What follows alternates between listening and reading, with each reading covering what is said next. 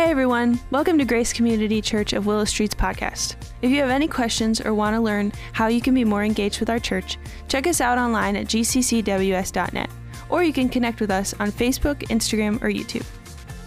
Thanks for listening and enjoy today's message. We are praying that it leads you into a growing relationship with Jesus. Perfect. What do I do?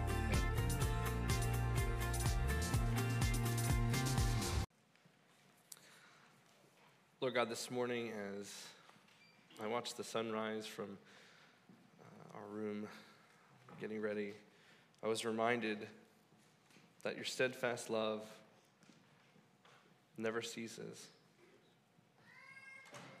Your mercies never come to an end, that they are new every morning, and great is your faithfulness. And Lord, I thank you for that this morning. I pray that each one of us would remember in our hearts the ways in which your love and mercy have followed us wherever we have gone.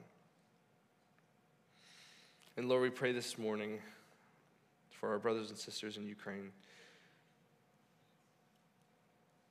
Lord, we pray for the war that is continuing to rage on. We pray for it to come to an end. We pray for peace. And we pray for freedom for the people of Ukraine. And Lord, as there are men and women and children who are fleeing the country, Lord, we pray for safe passage for them. We pray for safety and provision and protection for them as they flee these war-torn areas. We pray for the refugees who have already left, for those who are in an unfamiliar place, many alone, without support. Father, I pray for them, Lord, that they would not lose heart, that they would continue to trust in you, those that do, and those that have not trusted in you, Lord, that you would bring them to a saving knowledge of you, of your Son Jesus.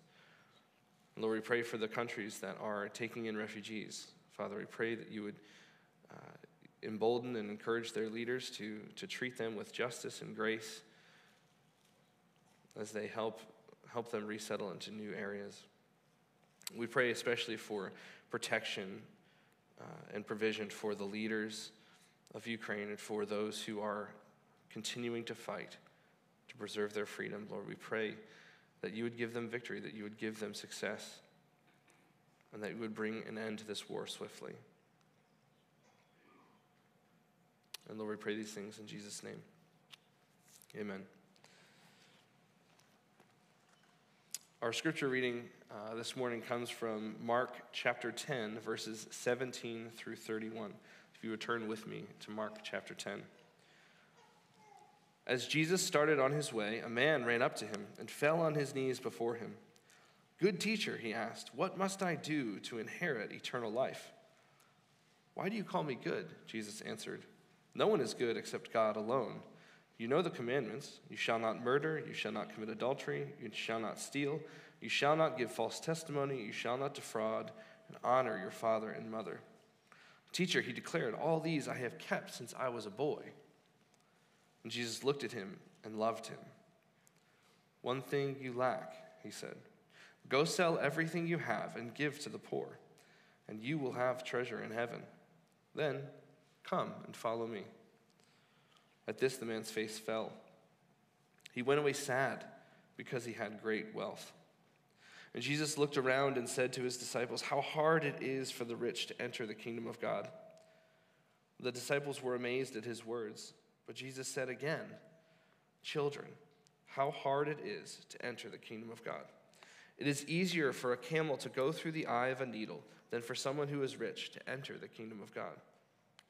The disciples were even more amazed and said to each other, "Who then can be saved?" Jesus looked at them and said, "With men this is impossible, but not with God. All things are possible with God." Then Peter spoke up, "We have left everything to follow you." And truly I tell you, Jesus replied, no one who has left home or brothers or sisters or mother or father or children or fields for me and the gospel will fail to receive 100 times as much in this present age. Homes, brothers, sisters, mothers, children, and fields, along with persecutions, and in the age to come, eternal life. But many who are first will be last, and the last first. This is the word of the Lord. Thanks be to God.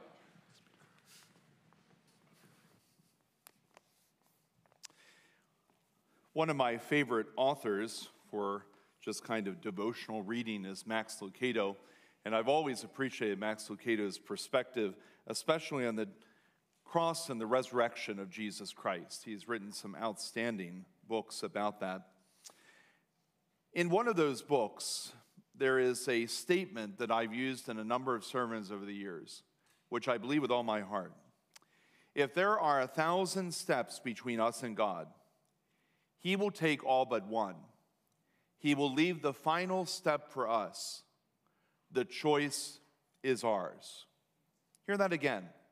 If there are 1,000 steps between us and God, He will take all but one. He will leave the final one for us, and the choice is ours. I believe this is the best and most accurate way to describe the story that was just read for us by Pastor Kevin from Mark 10. It's a story about a man who was but one step away from a personal and eternal relationship with God. Now, Mark doesn't tell us very much about this man, and actually, nor does Matthew or Luke. They have the same story that they recall. But calling together what little personal information the Gospels do reveal, we have dubbed this man the rich young ruler. And that's how we know him. And if you know anything about Scripture, you know the story of the rich young ruler. But what's interesting is that despite his youth, despite his wealth, despite his power, all of those things are very important to the culture. Listen, if you're going to get ahead, you better be young, you better have money, you better have power. Despite all of those things, did you notice that there was something missing in this man's life? And he knew it. There was an emptiness inside of him that he was keenly aware of. And so the story opens with this man coming to Jesus, literally running to him, falling on his knees and saying, "Good teacher, what must I do to inherit eternal life?" I've heard that you can know, that you can know with confidence that you have eternal life. I heard that, but what must I do, good teacher, to inherit eternal life? Now, listen, to call a rabbi good teacher is without parallel in the Hebrew culture of Jesus' day. Only God was ascribed as good in early Judaism. So when this man ran to Jesus and fell on his knees and called him good, something was happening here, and most likely it was a lot of flattery, kind of, I want to get on the good side of this new and great teacher, this rabbi that's making the rounds.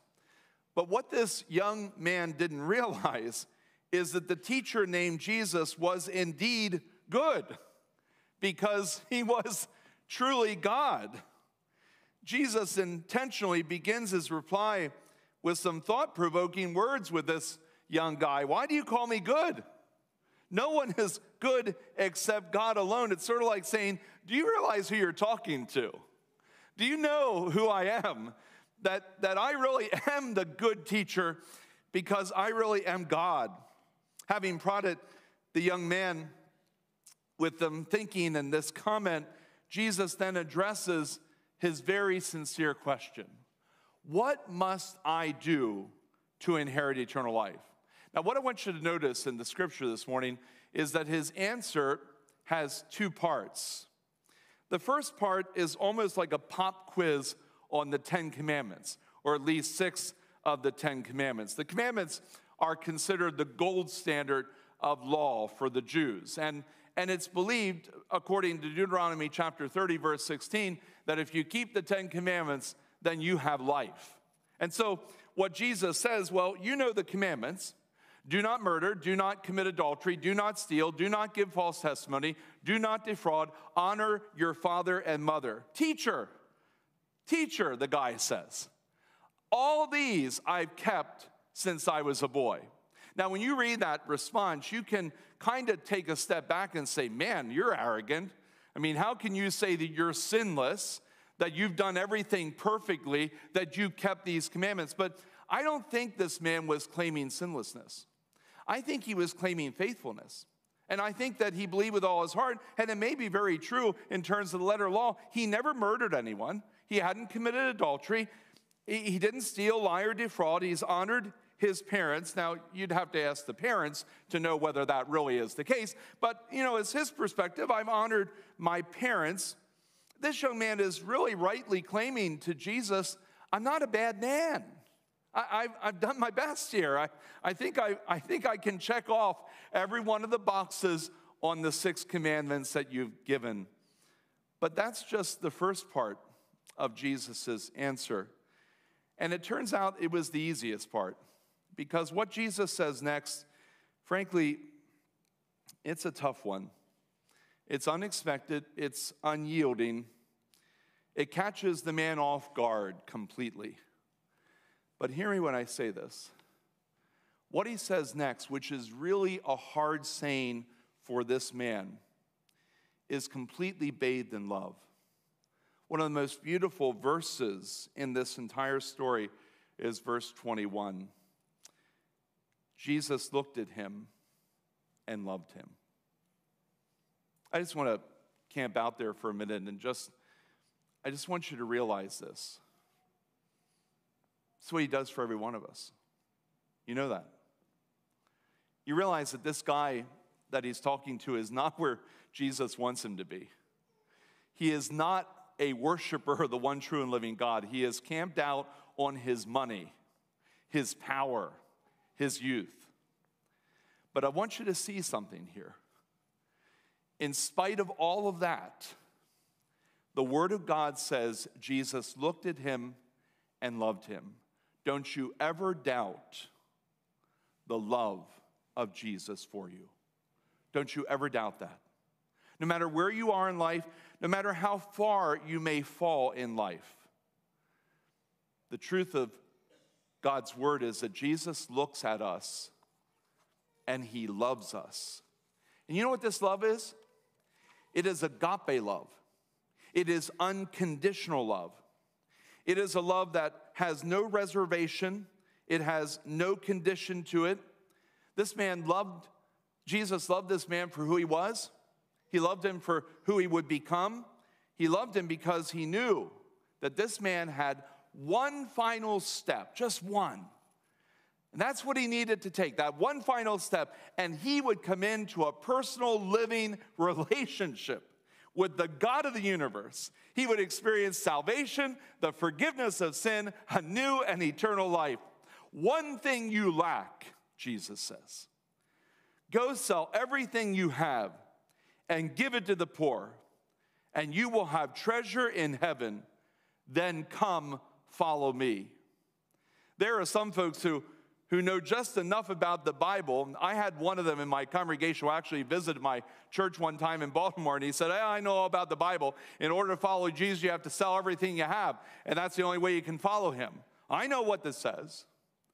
Man, hold on to your seats right now, because this is not a capital campaign sermon today, okay? I'm not going to reach into your wallet. There is something of greater consequence than even that. One thing you lack, Jesus said, go sell everything you have, give it to the poor, and you will have treasure in heaven. Then come follow me. There is only one thing that stands between this rich young ruler and a new life in Jesus Christ. And that one thing is not money. Friends, that one thing, that one step is called surrender. It's called surrender. Now, let me tell you, in this specific incident, yes, it is the surrender of his money, which had come between him and Jesus. For this rich young ruler, what he had, wealth, had become his savior, the center of his life. He was trusting his riches to give him real life. He was convinced that if the Dow Jones performed well by the end of the week and his investments had risen, then he was going to have a good week, and inside he would feel peace. But you know what? There's another week that comes when the Dow Jones doesn't perform well and it bottoms out. And you know what? You don't feel peace that week. And then 2 weeks later, it goes up and you feel peace. And then it goes down and you don't feel peace. Do you want to really peg your peace on your money, on your investments? Do you really believe that if you have enough money, God will be very pleased with you and you can give more and He'll forgive you? He'll give you a new life. He'll give you the promise and the hope of eternal life. For this man, what was missing is ultimately the step of surrender. And this man wasn't ready to take that step. The cost of that surrender was too deep for him, too steep. So the young man's, according to the Bible, his face fell. He went away sad because he had great wealth. I did a little research on this passage, this particular verse, and I wondered, what does that mean that your face fell? I kind of could picture it in my mind, but the actual Greek word means he went away, now listen to this, deeply grieved, because the one thing that he needed to surrender is the one thing that he was not at all ready to give to Jesus. 13th century Italian poet and writer Dante calls this moment in biblical history the great refusal. A young man whose life is absolutely full of promise chooses money over Jesus. Now, as the young man walked away, according to the word of God, Jesus looked around, and I'm sure that as I read this, he must have looked into the faces of his disciples who had a, well, now what are we going to do kind of look. You know, they often had that look on them. Now what are we going to do? You ruined another one. We could have had him. My goodness, if you would have not been so radical and just, now what are we going to do? Jesus says this in verse 23. How hard it is for the rich to enter the kingdom of God. Now that statement amazed the disciples because you see, like good Jews, they have been taught that if God is pleased for you, then you're going to be wealthy. And if He's not pleased with you, then you're going to be dirt poor. And so, man, you know, whoa, what are we doing here? This guy apparently has the favor of God resting on him. Jesus, he's rich. He's young. You know, he's got power. You realize Jesus. It's sort of a first century health and wealth gospel, a prosperity teaching that, listen, here's a sign of God. You've got money. You've got promotion. You're doing well. God must be pleased with you. Jesus, however, moves quickly to correct that kind of prosperity teaching. What he does, he repeats the earlier statement, and then he famously adds this statement. And everybody seems to know about this statement. It is easier for a camel to go through the eye of a needle than for a rich man to enter the kingdom of God. Now, there he goes again. We're talking about the rich young ruler, and suddenly there's a camel and a needle in the conversation. Jesus, what are you talking about? Now, this statement that you're seeing on the screen has been much debated in the church and among Bible scholars for years and years and years. And some people will say to you, and I'm not going to argue with them, that the camel relates to a gate inside the walls of the city of Jerusalem. And that may indeed be true, a small gate that a camel would have difficulty going through. But frankly, I don't want to read a whole lot into this passage, and a lot of scholars won't. And so many people believe that this is simply Jesus exaggerating a point to make a point. And so what Jesus is saying here, listen, it's easier for a camel to go through, let me just contextualize this, your wife Jenny's needle. I don't use them, but I know where they are. And so I looked at one the other day. There is no way a camel gets through the eye of my wife's needle from her sewing basket. No way. It is easier for a camel to go through the eye of a needle than for a rich man to get into the kingdom of God. Now, when you look at that, you say, whoa, I better get rid of my money because I don't want to be excluded from heaven. That is not what Jesus is saying. What he's saying is, if you have money, it's not going to get you there. It's not going to open the door to heaven. Having money, giving money, endowing things with your name on because you have money, those are good things, but they do not open the door to salvation and to heaven. Look at what Jesus says in Matthew chapter 6, verse 24. No one can serve two masters. Either he will hate the one and love the other, or he will be devoted to the one and he will despise the other. You cannot serve both God and money. But the disciples, they didn't get this. Mark tells us, if you have your Bibles, in verse 26, that they were even more amazed. And they said to each other, well, then who in the world can be saved? Who in the world can be saved if this rich young ruler who runs to Jesus, falls on his knees, says, what must I do to inherit eternal life? If he can't be saved because he has money, who in the world can be saved? Jesus answers with this reassuring word. With man, this is impossible, but not with God. All things are possible with God. Can you say that with me? With man, this is impossible, but not with God. All things are possible with God. In other words, if you think you can please God and earn his salvation by what you have and what you do, you are attempting the absolute impossible in life. You cannot earn your salvation. You cannot do enough or pay enough for the God of heaven and earth to look at you and say, well, you reached the number that I've been looking for. 444 good works. You're on. You shoveled your neighbor's driveway yesterday in the midst of the bomb cyclone, as they called it, whatever in the world that means. And that was 444.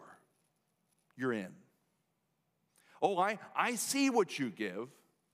I can even see the online. I know how you're using your money. You're in. It is impossible for man or women, impossible for us to earn our salvation, to gain his forgiveness, to be assured of a place in heaven. But God can save anyone. His grace is sufficient for us. Rich or poor, good or bad, he can save anyone who's willing to take the one final step of surrender. Surrender to Jesus. Surrender to Jesus. Surrender to Jesus is what makes salvation possible. And that's the story of the rich young ruler. But hear me when I say this. It's not just his story. It's your story. And if it's not yet your story, the story of surrender, then it needs to be. For every one of us, there was a time when we were but one step away from a personal and eternal relationship with God. As you're sitting here this morning, and if you are a follower of Jesus Christ, you believe in the Lord Jesus Christ and you are saved, I want you to think back.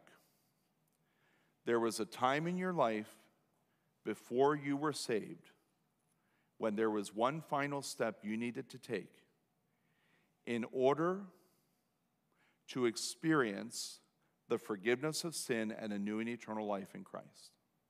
Now, some of you are sitting here, and many of you are sitting here, and that final step was the step of surrendering your unbelief. You were living in a position of some doubts. You were not really believing that the things you were hearing were true. Maybe you were going to church, but as some people have said to Jenny and me just in recent months, we're listening and we're thinking, really? Can you really know that you know that you know?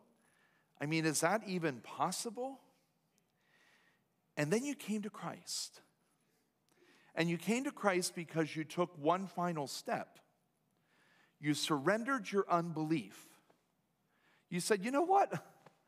I'm not going to live in doubt anymore. If this is what God says, and this is what Jesus has done for me, you know what? I'm going to believe. I'm going to believe in the Lord Jesus Christ. And you did. And in the words of a young guy who came to Christ last fall in our church, he said, man, Mike, he said, I sat there, I prayed to receive Christ. He said, immediately I felt like I was a new person. It's like the Holy Spirit came sitting right there in church. Well, yeah, that's what he does. Because you took one final step, surrender of unbelief. Some of us, we don't have a slide for this, I added this at the last minute. Some of us needed to surrender our attitudes.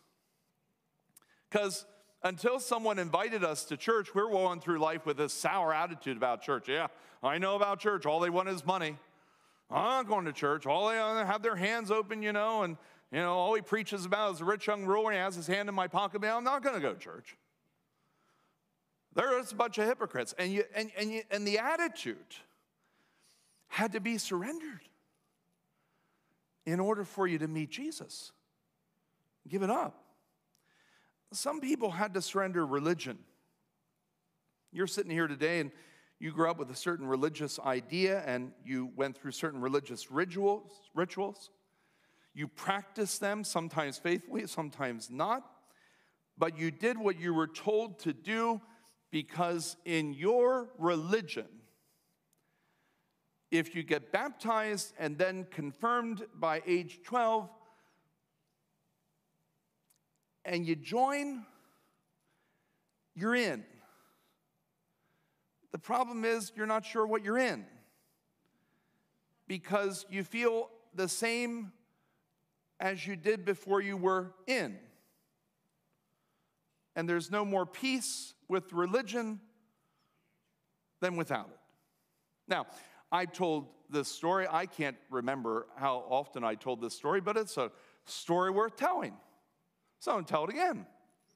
If you didn't hear it, praise the Lord. If you did, keep listening. Some of you journeyed with Jenny and me in a journey of prayer for my Aunt Janet Giese to come to a saving knowledge of Jesus at the age of 96. And some of you remember that last year she came to know Jesus Christ as Savior and Lord. But the deal with Aunt Janet, who never had brothers and sisters, never had children, had a couple nieces, nephews, those are all 20 plus years older than me, and then there's me. We started caring for her in her older years. Now, she worked till she was 90 at Harley-Davidson, so she didn't need a lot of care. She was pretty independent, and she let you know that. But when she started to have declining health, we started to get really concerned, as we had always been, about her salvation. When she dies, where she's going to go. Every single time Jenny or I would bring up the subject of the gospel, she would shut us down, refuse to even carry on a conversation. I mean, shut us down 5 words in. That was it. I said to Jenny one day, about a year and a half ago, I said, I think the issue is religion. Because she was told and taught and was in a denomination and a local church that if you get baptized as an infant and then confirmed at the age of 12, you don't even have to come back to church if you don't want to. The important thing is cross the line of confirmation. And she crossed that line in a family that was very religious and that said, let's have a party, great, you're in, and never nurtured that faith. And so she thought she was good to go, but couldn't quite figure out why there was an emptiness in here, a lack of peace overall, and no assurance of salvation. So, Good Friday 2021, we go to Pleasant View to visit her. And you have to yell to visit. So we're yelling, and talking, and really loud. And you have to do it through masks at that time. So that just made it all the more glorious and wonderful. And we're sharing, about our lives. And then she says, so what are you going to do tonight? Well, we're going to Good Friday service. Well, of course you are. I figured you were. She was very, very forthright. And Jenny said, well, I'm teaching the children tonight. And without asking permission, Jenny began to teach Aunt Janet what she was going to teach the children. And for the first time, Aunt Janet didn't shut her down. And I was like smiling behind the mask, like, oh my word, here we go. Bring it on, Jenny Sigmund, let's go. She maps out the entire gospel, at the end of which Aunt Janet says, well, that sounds like what I learned when I was a child in Sunday school. I said, really? You learned that? Yes. I said, Aunt Janet, and I shared the gospel more personally. And I said, you need to confess your sin and repent of it, turn away from it, and believe in the Lord Jesus Christ so that you can be saved. And if you do that, Aunt Janet, with your own sincere heart, He will forgive your sin, He will give you a new life, and you can know that you know that you will live forever with Jesus in heaven. Did you ever hear that, Aunt Janet? I listen to your CDs every week. Yes, I've heard it a whole lot. I said, okay, good. It's called planting the seed. I said, Aunt Janet, let me ask you a question. Have you ever confessed your sin and believed in the Lord Jesus Christ? And she said, I have not. Just like that. And I said, would you like to do that today? Yes, I would. And with her own voice and words, she repented of her sin, surrendered her religion, and received Jesus Christ as Savior and Lord. And 3 months later, she went to heaven. There was no indication on Good Friday that she was that close to heaven, but the Lord knew. The step of surrender was religion. I beg you, if I could get back up real quick, I'd kneel down and beg you. I can't. So I beg you, if religion is keeping you from a relationship with Jesus, get rid of the religion. I beg you, believe in the Lord Jesus Christ and be saved. There are other steps of surrender. For some people, it's the surrender of your need to please the people closest to you. The reason that you're not a Christian is because you're trying to please mother and dad. You're trying to please your husband or wife. I tell you, you cannot live your life to please others. You need to live your life to please the Lord. Trust Him. The surrender of your past. I can't tell you how many people have told me over the years, Pastor Mike, there is no way that God could ever forgive me. You have no idea what I did. You have no idea who I was. I love coming to church, but I just don't believe that there's any forgiveness for the accumulation of my past sin. And I want to tell you something. I don't care how deep it has accumulated. He will wash it all away. If you will confess your sin and repent of your sin and believe in the Lord Jesus Christ, surrendering your past to Him, just give it all to Him. You don't need to inventory everything. Tell Him everything that you can recall, everything that's on your heart, and let Him forgive you and cleanse you. Now, there are some of you here that your testimony is almost like a mirror reflection of the rich young ruler. Your issue was money. And it wasn't the fact that you had it, it's the fact that you loved it. And you loved it so much that it was the barrier that kept you from following Jesus. And Jesus says, will you just surrender your love of money and take the step to trust me? It may be that you are here today or online with us, and you have not yet taken a step of surrender.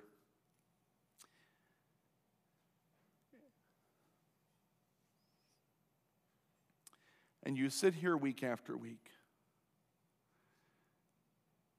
And when Pastor Mike says what Pastor Mike says, do you know that you know that you know? You say, I don't think I've ever heard that before. But I could never admit, my goodness, I've been in church for decades, I could never admit Carolyn Zielinski in my church in Baltimore was 74 years old when she, in that church, walked down the aisle and prayed to receive Jesus Christ as Savior and Lord. I said, what kept you? She said, I was too embarrassed to admit that I'd gone to church all those years and was trusting in my religion and didn't have a relationship with Jesus. And then I got to thinking, my goodness, who am I trying to please? I mean, I don't want to leave this earth and go to a Christless eternity in hell because of pride, because I didn't want to admit that I really didn't have a relationship. And so I surrendered my embarrassment and I just said, Jesus, I've been a good religious girl, but I want a relationship with you. I want you to forgive me and give me a new and eternal life. The story of the rich young ruler ends on a sobering note for the rich young ruler. He doesn't surrender to Jesus as far as we know. But your story doesn't need to end on a sobering note.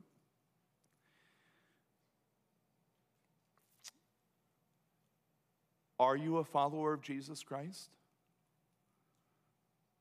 Do you know that you know that you know that your sins are forgiven and that you have a new and eternal life?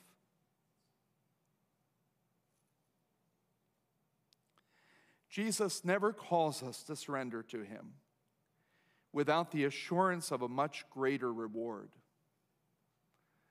Peter is the one who punctuated this conversation by saying, well, we've left everything to follow you. Verse 28.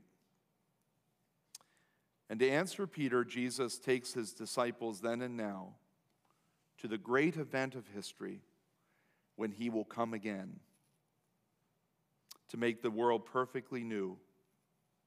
At the death of every follower and in the second coming of Jesus Christ, Jesus promises that every person who has surrendered their lives to follow him will receive 100 times as much, and they will inherit eternal life. It's another way of saying, it will be worth it all. It will be worth it all. Missionary at Ecuador and martyr for the faith Jim Elliot said it best when he wrote these words: "He is no fool who gives what he cannot keep to gain that which he cannot lose. He is no fool who gives what he cannot keep to gain that which he cannot lose." What are you holding on to today? What have you yet to surrender so that you might fully follow Jesus? What one step must you take so that you know with absolute confidence that you are saved, that you have a new and eternal life in Jesus Christ? I invite you today, take that step of surrender. If the Holy Spirit has convicted you, and you know what it is, or to quote Aunt Janet, yes, I've heard you say it over and over again. Listening and hearing it is not the same as receiving it by receiving Jesus as Savior and Lord. Would you pray with me right now? Heads bowed and eyes closed. I believe that the work of God by the Holy Spirit of God is a work of conviction, and it happens not only in the presence of the preaching of God's word, but it happens over the course of time. And that there are people online with us this morning and people here in this building who have been wrestling with the conviction of the Holy Spirit and the question, am I saved? Because, man, I don't have peace. I can't say for sure that my sins are forgiven. I'm carrying around a whole load, and I can't seem to get rid of it. And do I know that someday I will be in heaven? I want to. I want to. I really want to. But I can't say I know that for sure. The Word of God promises that if you're saved, you will. And so I invite you right now, here in this building and also online, where you can click, raise a hand, if it is your desire to receive Jesus Christ and take the step of surrender this morning and give him whatever it is that's been holding you back from his gift of salvation, I invite you to raise your hand and in doing so say, Pastor Mike, I'm ready this morning to surrender and to receive Jesus Christ as Savior and Lord of my life. Are there any in this building who would take that step right now with an upraised hand and say, this morning is it? No more embarrassment, no more waiting, no more religion, no more holding back. This morning I'm going to pray and surrender and follow Jesus Christ. Are there any? I invite you to pray in this way. Jesus, I believe that you are the Savior and Lord. I believe that you died for my sins, and I believe you are alive today. And I confess my sin to you, and I turn from my sin, and I turn to you. Jesus, please forgive and take away my sin. I believe that by the power of God, you've been raised from the dead. Jesus, I want to follow you. I receive your gift of salvation. I confess you as Lord of my life. I surrender to you everything that's been keeping me from following you. In your own prayer, name that, whatever it is. Jesus, thank you for hearing my prayer and for saving me by your grace. In your name I pray. Lord, I thank you for those who have prayed that prayer here in this building and online. And I thank you for those who are here who long ago prayed that prayer, or maybe months ago, and who know now the assurance that comes from surrender. Thank you for your word. Thank you for this record of this encounter with the rich young ruler. Thank you for telling us about that so that we could understand how important surrender is. And thank you, Jesus, for looking at us and loving us. And we all pray this together in the strong name of Jesus Christ. And all God's people said, amen. Well, thanks for listening to today's message and choosing to spend some time with us. To get more information about Grace Community Church, our service times and location, check out our website at gccws.net.